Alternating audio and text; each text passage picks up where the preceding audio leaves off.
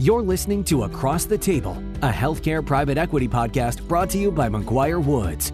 Across the Table brings you inside the conversation with the specialists and professionals of the healthcare private equity industry. Hello, and welcome to our second installment of our Across the Table podcast. Your hosts today are Holly Buckley and Jeff Carkrell. I'm Holly Buckley. I'm the co-chair of our healthcare and life sciences group at McGuire Woods, and Jeff is the chair of the private equity industry team at McGuire Woods. And today we're joined by one of our favorite colleagues, Bart Walker. Bart is a partner in the Charlotte office of McGuire Woods in the healthcare group, and Bart spends a lot of his time doing healthcare transactions. Today we're going to be chatting about executing tuck-in transactions. Specifically, as the economy gets going again post-COVID, we foresee a lot of our platform companies looking to do rapid tuck-ins of providers who maybe haven't fared so well through the economic trauma that is the COVID-19 pandemic, and looking at ways to kind of keep operating and affiliate with existing platforms who may have more capital and ability to continue to provide care. So today our discussion is really about how we execute on those transactions and how we can smooth the process. So with that, I'm going to turn over to Jeff. Yeah, when we talk about tuck-in transactions, we're generally meaning an existing platform, which could be private equity backed or not, but a platform that is acquiring smaller, usually, practices. And in this environment, there will be many smaller practices that are either struggling to pay their bills or will be interested in seeking the security of a larger organization. In doing that, it's often helpful to think through kind of some of the pathways of sourcing these deals, and that might be a good place to start. We'll cover some other aspects of how to more efficiently process those deals from a documentation and process perspective, but maybe the correct place to start is sourcing those deals. Most platforms that are employing a growth strategy through acquisitions already have robust pipelines for acquisitions, both large and small. But in this instance, there could be a different source of finding these deals. And one of the ideas that we've seen platforms employ is to use this opportunity to break into new relationships with intermediaries that are working with these smaller companies. They tend to not be the larger kind of blue chip investment banks, but smaller intermediaries, whether just pure business brokers or just smaller investment banks. Oftentimes those intermediate-sized investment banks will focus on a particular industry segment, and they can be a very good resource for sourcing deals on the smaller end of the market, which there will be likely many of them coming to market as they need to become sellers. Bart, maybe turning the discussion a little bit towards efficiency, what are some of the factors that a buyer should think about in making these smaller acquisitions more efficient? Yeah, thanks, Jeff, and delighted to participate with you guys today. I would say there are a few things people can do from an efficiency standpoint.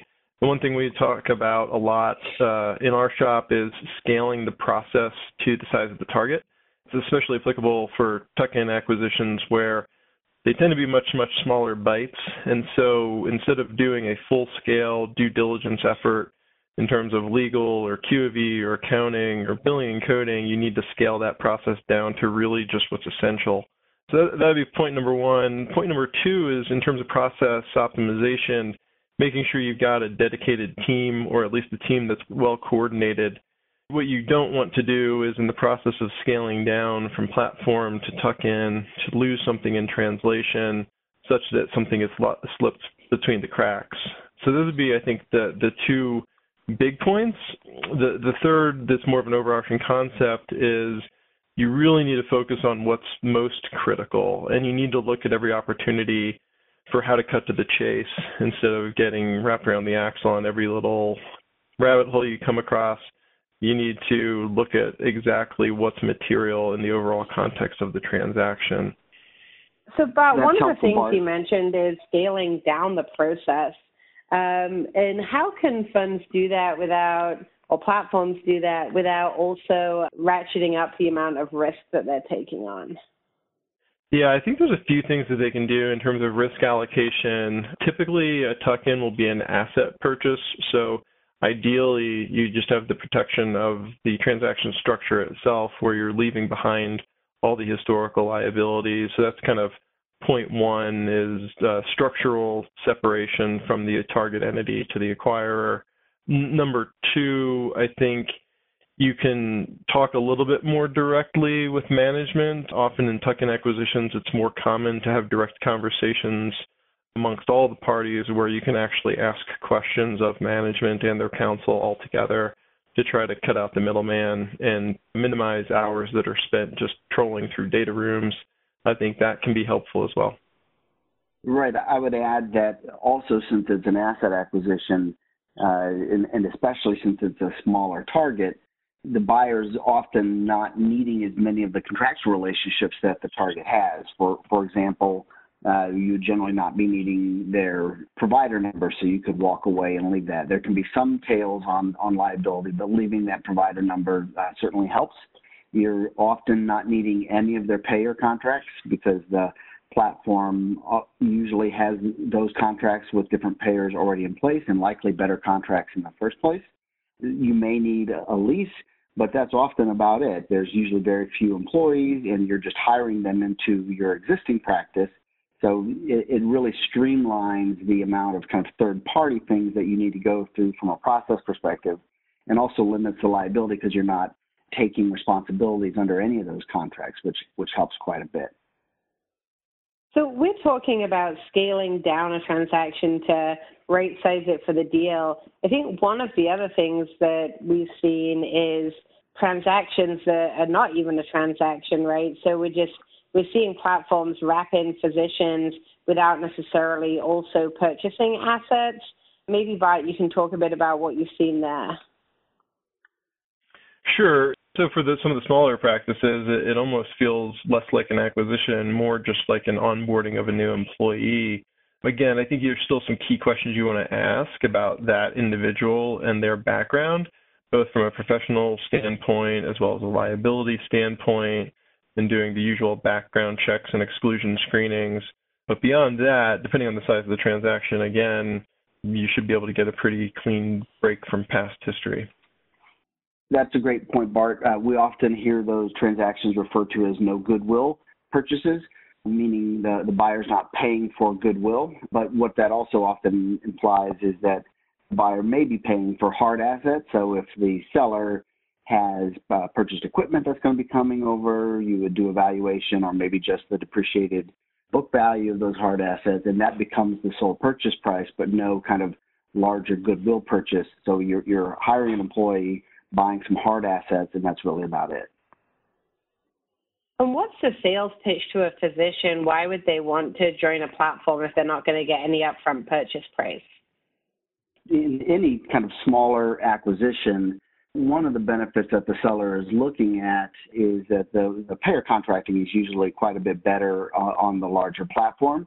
The providers are usually having some version of production-based comp, which means they're going to take, say, 30% of collections on the services they perform, and there can be an immediate lift in that compensation just by joining that larger platform. I'd also say that sometimes, and again, this is more applicable to the COVID era, I could see us fast-forwarding a few months here and looking at some, if not truly distressed, some smaller practices that are under financial duress. And part of what they're seeking is financial stability in the form of a much bigger platform and somebody that has much bigger infrastructure to support them.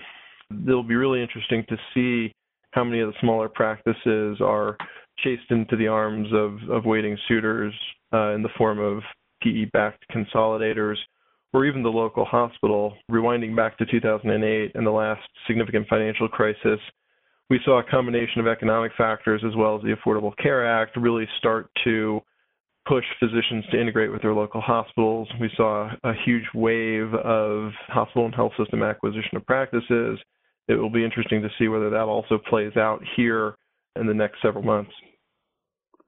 So going back to something Jeff said earlier or referenced earlier, which was around sourcing these deals, for the truly small, no goodwill deals, and these are less likely to be actually banked deals. So how can a platform go about building a pipeline for these types of tuck-ins? A lot of the tuck-ins for these platforms tend to be very regional, meaning the platform has established a footprint in a particular geography, say a city, and the tuck-ins are adding other clinics in rather close proximity to the main practice.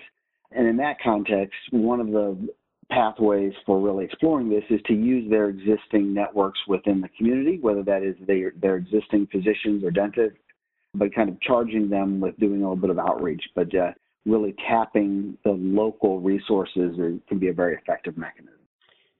So what advice would you have for would-be acquirers for the next kind of 2 weeks, 30 days, and 6 months? One of the things that a acquirer could do would be to retool your acquisition documentation and process sequence, meaning especially for platforms that do a little bit less of the smaller tuck-in acquisitions, they're usually accustomed to utilizing a more fulsome diligence request, utilizing more fulsome acquisition documents that have more extensive reps and warranties and schedules. If you're really not taking as many things, your diligence can be shortened, which means that your diligence request shouldn't be asking for a bunch of stuff that you're really not going to need to be spending time with. And similarly, the purchase agreement can be much shorter. We will be disclaiming the assumption of excluded liabilities, which covers a lot of the waterfront of potential exposure, but you can also slim down the representations and warranties on that basis and take some pressure off of both the process that the seller has to go through in regards to kind of having their counsel review and become involved in the drafting of these agreements. It can shorten the process for scheduling things, which a purchase agreement is often asking to have a lot of matters scheduled that you frankly probably don't need in a small asset tuck-in. So I would say getting your paper and process in line for these small acquisitions would be a good first step. And then, Bart, are there any of these tuck-ins that you would advise a platform to stay away from? Are there any characteristics or specific facts that you think would be a kind of buyer beware, steer clear type factor? Yeah, the things that I've seen that have killed transactions, especially tuck-in transactions, are almost, the reasons are very varied, but there's one commonality, and that is it usually results from something that you didn't know at the time you entered into the LOI or started negotiating with the other party. So it tends to be late-breaking new information that's of a material nature. This could mean competing interests in other facilities or practices or businesses, which would either compete directly with the platform or its ancillary services, or something that would take time away from, in this case, the physician's full attention from working with this platform. It could be a serious overpayment issue, either a governmental overpayment or investigation. Those are the types of things that tend to derail deals.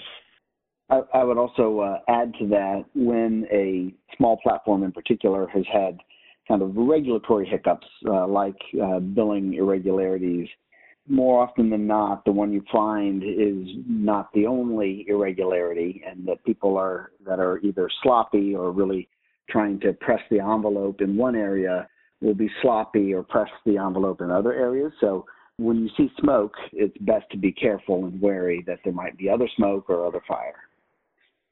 So for a platform that has a very robust compliance program and automation and great training and processes, how important is it to filter out targets based on some of the items that you've mentioned where there could be historic compliance challenges if it's a true asset deal, versus to what extent can this be remedied on a go-forward basis and the buyer have protection through transaction documents and indemnification?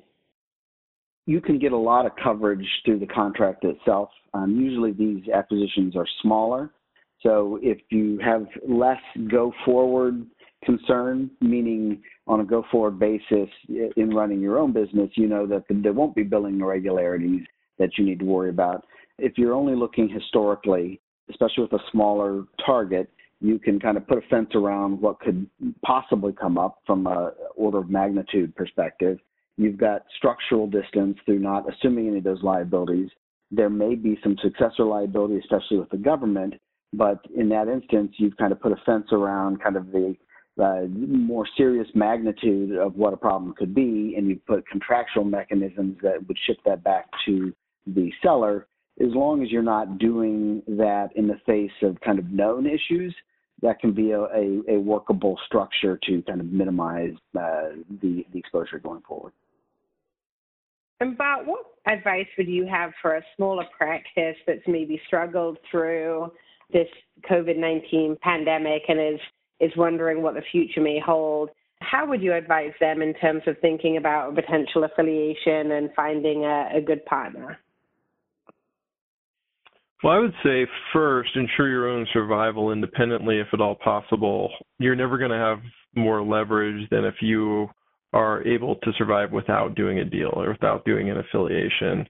If you wait until the point where you really are financially distressed or under duress, then your options are going to be limited and your leverage is almost certainly going to be even more limited. Got it. And what should sellers look for in a potential partner? I would say more than anything, the biggest variable that I see sellers looking for is kind of cultural resonance, that they're going to be comfortable in the place that they're going to be joining.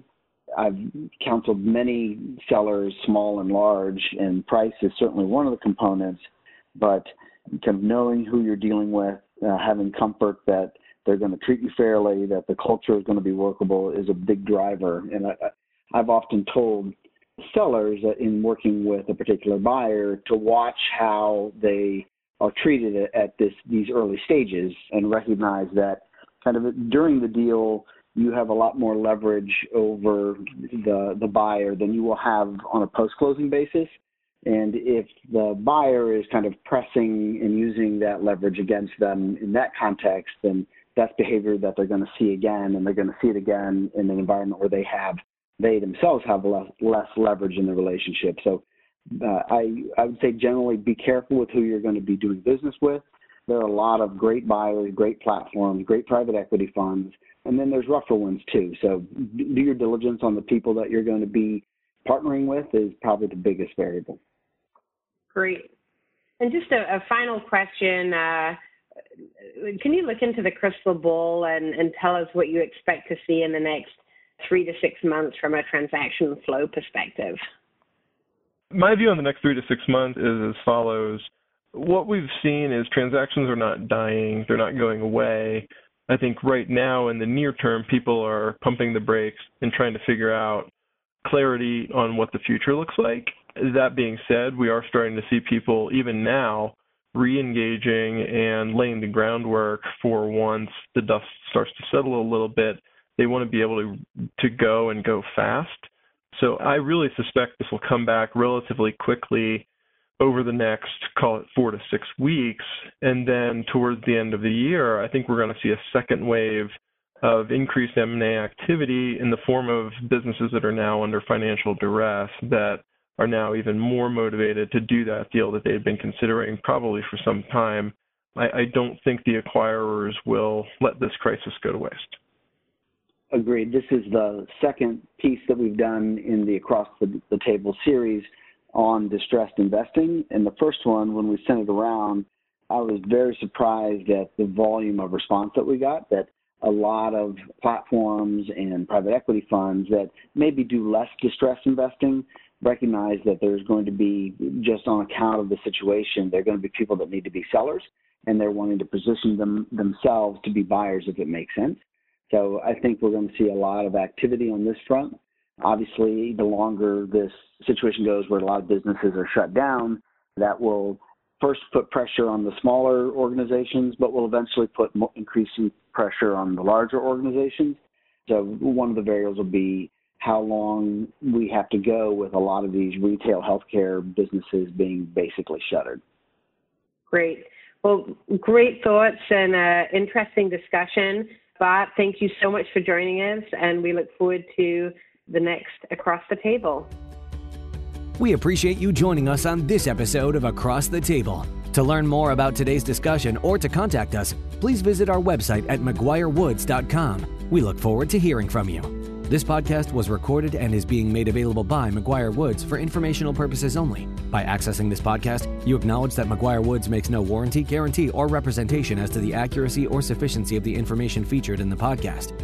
The views, information, or opinions expressed during this podcast series are solely those of the individuals involved and do not necessarily reflect those of McGuire Woods. This podcast should not be used as a substitute for competent legal advice from a licensed professional attorney in your state and should not be construed as an offer to make or consider any investment or course of action.